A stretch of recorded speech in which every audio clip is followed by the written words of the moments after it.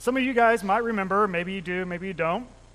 Back in 1992, Disney came out with this movie called The Newsies, this musical. Not a new story, but this is their version of what they did with it.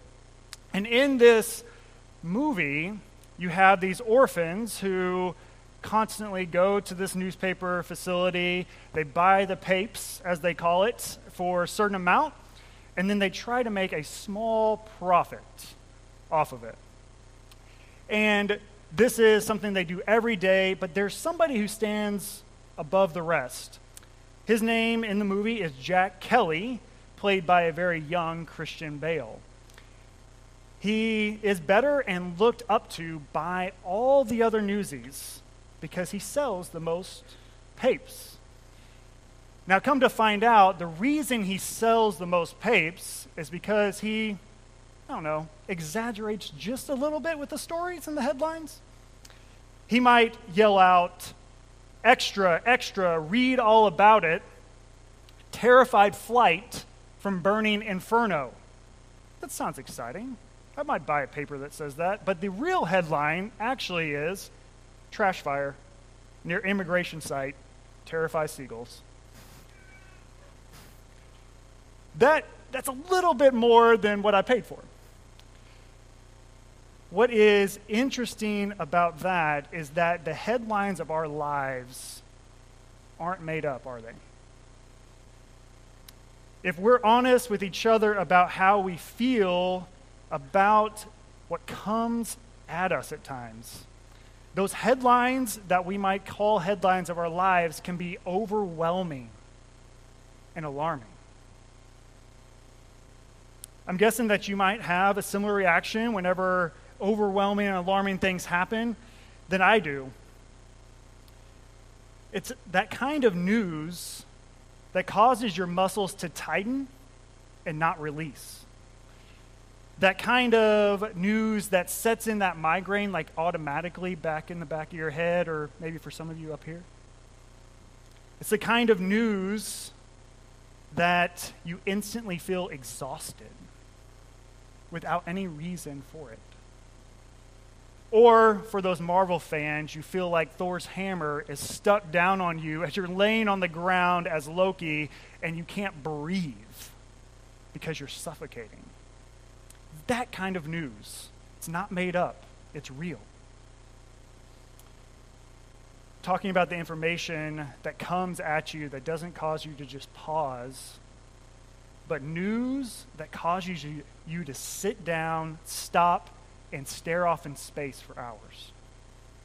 The kind of news that is so troubling that you don't just pause, but you fall down and weep. The kind of information that's so troubling that you don't just pause, you feel hopeless, you feel vulnerable, and you feel alone. In that moment, I have to ask myself, and I have to ask you guys, what do you believe in? In those moments, what do you believe in?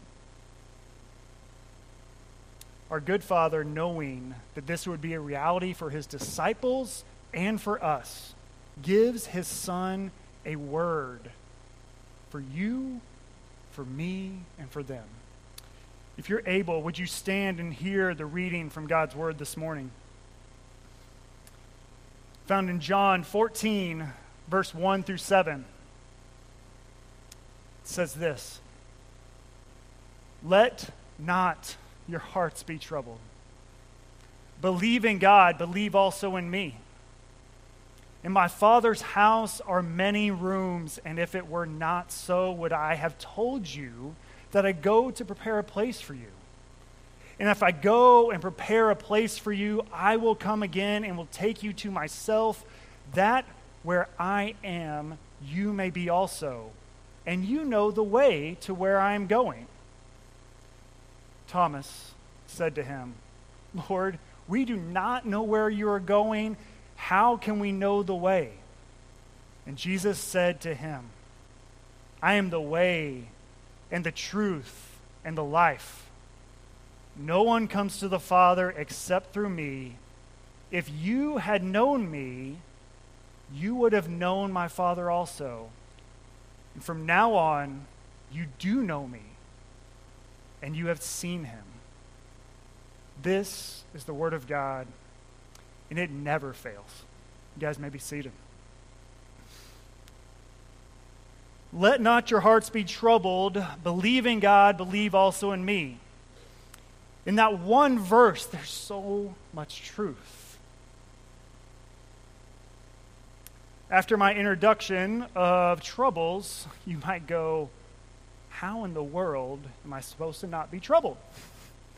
How in the world am I supposed to not let my heart be troubled? It would seem that God is hinting that trouble is unavoidable. And you would be right. Trouble is unavoidable, and he knew that. That doesn't sound comforting, I know, but stick with me for just a minute. Trouble will be unavoidable. I think we're all aware of that fact. Let me see if I can prove it to you. How many of you, without pointing fingers at each other, know a jerk? Don't point up here either, please. How many of us have run into a jerk in our lives, right? How many of you know someone or have been that someone who's been affected by job loss? How many of you know someone or you yourself deal with a physical or mental disability that causes troubles in certain areas? How many of you know someone or are someone that has been affected by cancer? Do you know someone that has had trouble of some sort in your life? Or my better question to myself and to you, do you know yourself? Because we all have experienced trouble, because trouble is unavoidable. Trouble's everywhere we look. It's part of what we touch, part of everything we do. I mean, the internet and apps have fixed a lot of things, right? But they've also brought a lot of trouble. There's hurtful images. There's addiction. There's trouble it causes just on the eyes, by looking at it too long. Even the good and useful things sometimes bring trouble. If that's true, we have to ask the question, if trouble is unavoidable in those moments, what do you believe in? Here it says, do not let your hearts be troubled. Believe in God, believe also in me. Okay, we see that. Believe in God, and that fixes everything, right? Right now, like right now. Don't we have to be honest that the natural progression of trouble being unavoidable is that trouble is often or always crushing? It's crushing. The death of a loved one, finding out you have a terminal illness, your child stops speaking to you after 18 years of you building into their life. Your spouse of 30 years tells you, I don't love you anymore. It's crushing. Jesus, on the night that he was in the upper room with his disciples, speaks this word to them knowing that he was about to go to the cross and was about to leave them. Put yourself in their shoes only a day later. Unavoidable and crushing to them.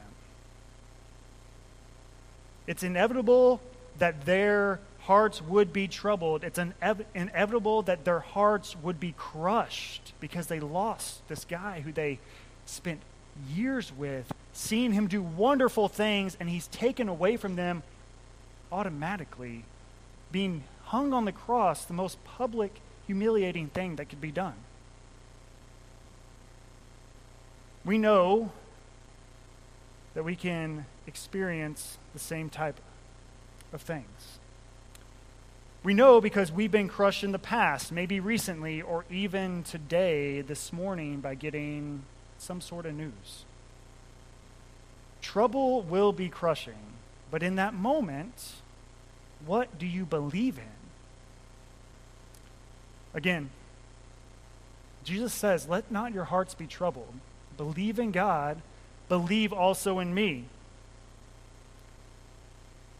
Travel back with me for just a second, a couple of chapters before this, where Jesus gets news that his good friend Lazarus is sick. And then he waits 2 days. Instead of rushing to his side, he purposely waits, and in the span of 2 days, Lazarus dies. When Jesus arrives, Mary falls at his feet and says this in John 11:32.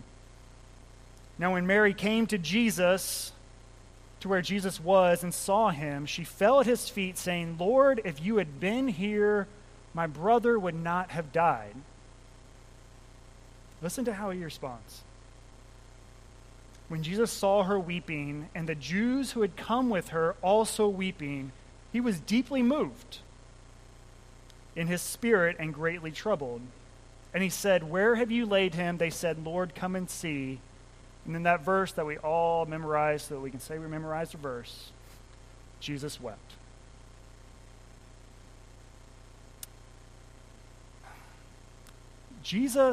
Mary is troubled because her brother died. That's normal. It's not unexpected. She's sorrowful, she's mourning, she's questioning, and she's crushed because it wasn't avoided as if it could have been. In this moment, she blames Jesus for not showing up at the right time.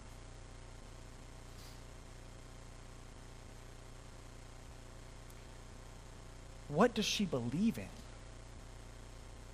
She's trusting in the physical. She's trusting in the flesh. She is trusting in the things that are meant to pass away. Jesus responds with this word that says he was moved. This word is better known as indignant or angry. His heart is not troubled by the fact that Lazarus was dead. He knew that he was about to walk to that place, say, remove the stone, and yell out, Lazarus, come out. And that Lazarus would be alive. He was moved in grief because in that moment, their hearts were reacting in unbelief. Let not your hearts be troubled. Believe in God. Believe also in me. Jesus is angry. Jesus is sad because even though trouble will be unavoidable and even though trouble will be crushing, he knew and wanted them to know that trouble will be vanquished. Trouble will be vanquished. Let not your hearts be troubled. Believe in God. Believe also in me. Eternal life. When trouble comes, what do you believe in? Jesus in chapter 17, verse 3 of John, as he's praying before he's about to be hung on the cross and handed over, he prays this. I want you to hear this because this is eternal life. And this is eternal life, that they know you, the only true God, and Jesus Christ, whom you have sent. What is eternal life? Knowing who he is, knowing what he has done, and knowing what he is going to do. Let not your hearts be troubled. Believe in God. Believe also in me. How? Why? We can't avoid that trouble. How am I supposed to believe in you in the middle of that? How am I supposed to believe in you while I'm being crushed and dealing with this heartache? Because trouble will be vanquished. Friends, we will receive eternal life by knowing him. I'm going to read John chapter 14 again. I want you to hear these words that he says. Let not your hearts be troubled. Believe in God. Believe also in me. Okay? In my Father's house are many rooms. If it were not so, I would have told you. The rooms are already prepared. He's not building on extra rooms. They're already there. They are ready for you and for me.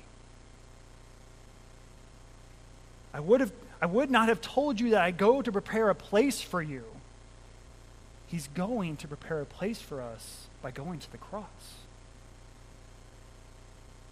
And if I go to prepare a place for you, I will come again and will take you to myself, that where I am, you will be also, and you know the way I am going. But Thomas responds, I believe, in a lot of sincerity, saying this, just like we say in times of trouble, Lord, we don't know where you're going. How can we know the way? Jesus said to him, I am the way. Through me, through my Son, through knowing me, that's how you know. I am the truth. What I say is right and true, and you can find hope in that. I am the life, eternal life. Know me. No one comes to the Father except through me. If you had known me, you would have known my Father also.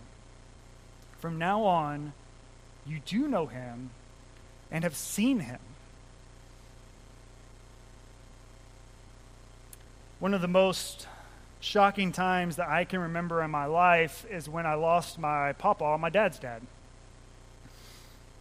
He was the one that would always take me to the basketball camps. He would pick me up from school, drop me off. We'd spend most summers together going to Sonic and getting strawberry shakes. I even remember him in my 20s early 20s saying, you are my favorite grandchild, which is impressive. I'm not the only one, so I was happy about that. And I remember thinking, why is that? Is it because we're so similar? Is it because I'm the first grandchild? I don't know. But I remember getting that call from my dad saying, hey, he only has a couple of days left probably. The strokes and the Alzheimer's had taken over, and there was not much response, not showing any signs of having any improvement at all. And this was about when our second youngest, Eli, had just pretty recently been born. He was pretty small, and he hadn't seen Eli yet because he had been in the hospital in and out and just wasn't fit to do so. I can remember going to the nursing home that he was at, and the boys, in their own way, saying their goodbyes. Not really sure what was going on, right? But it was as if he had no idea that we were there. And I can remember taking Eli, our second oldest, who was small enough for me to just kind of, do this kind of deal, and putting him as close as I could to my papa's face. And for that, just a glimmer of time, his eyes went from being gray and glazed over to moving back and forth across Eli's face. And that sparkle that I remember him having as a child was back, just for a moment. And then it faded away. The next day, my dad calls me and says he's passed on. And it was one of those moments that you sit there and you don't just pause, but you stare off in space. And you have to ask yourself, what do I believe in that moment? Do I just believe that hurt and pain will be unavoidable and crushing, and that's all it will ever be? Or do I believe that one day trouble will be vanquished? That Jesus will return, and that just as he called Lazarus out a few verses later in chapter 11 and said, Lazarus, come out, he will cry out my name. He will cry out all the names of those who call him Lord. Do I know him well enough for that? What do I believe in? Church, the answer is in the middle of those troubles that seem always unavoidable and always crushing, is to say eternal life is to know him and to know that he will vanquish those troubles once and for all forever. And on the last day, he will call out your name, he will call out my name, and he will call out my papa's name and say, come out, come to me, and be with me and know me forever. We have to ask, what do you believe in those moments? Let's pray. Father, we are coming in here today with trouble. Our knees don't work the way we want. Our backs aren't able to do the back flips only one or two of us have been able ever to do. We see trouble in our world, and it's overwhelming. But God, we know that in the midst of that, you say, let not your hearts be troubled. And how can you say that? Because you know that you will make all things new. Would we believe that in this moment? Would we believe that in all the moments forward and look forward to the hope that you have set before us? We pray and we ask and we cry out in your name that this would be true. Amen.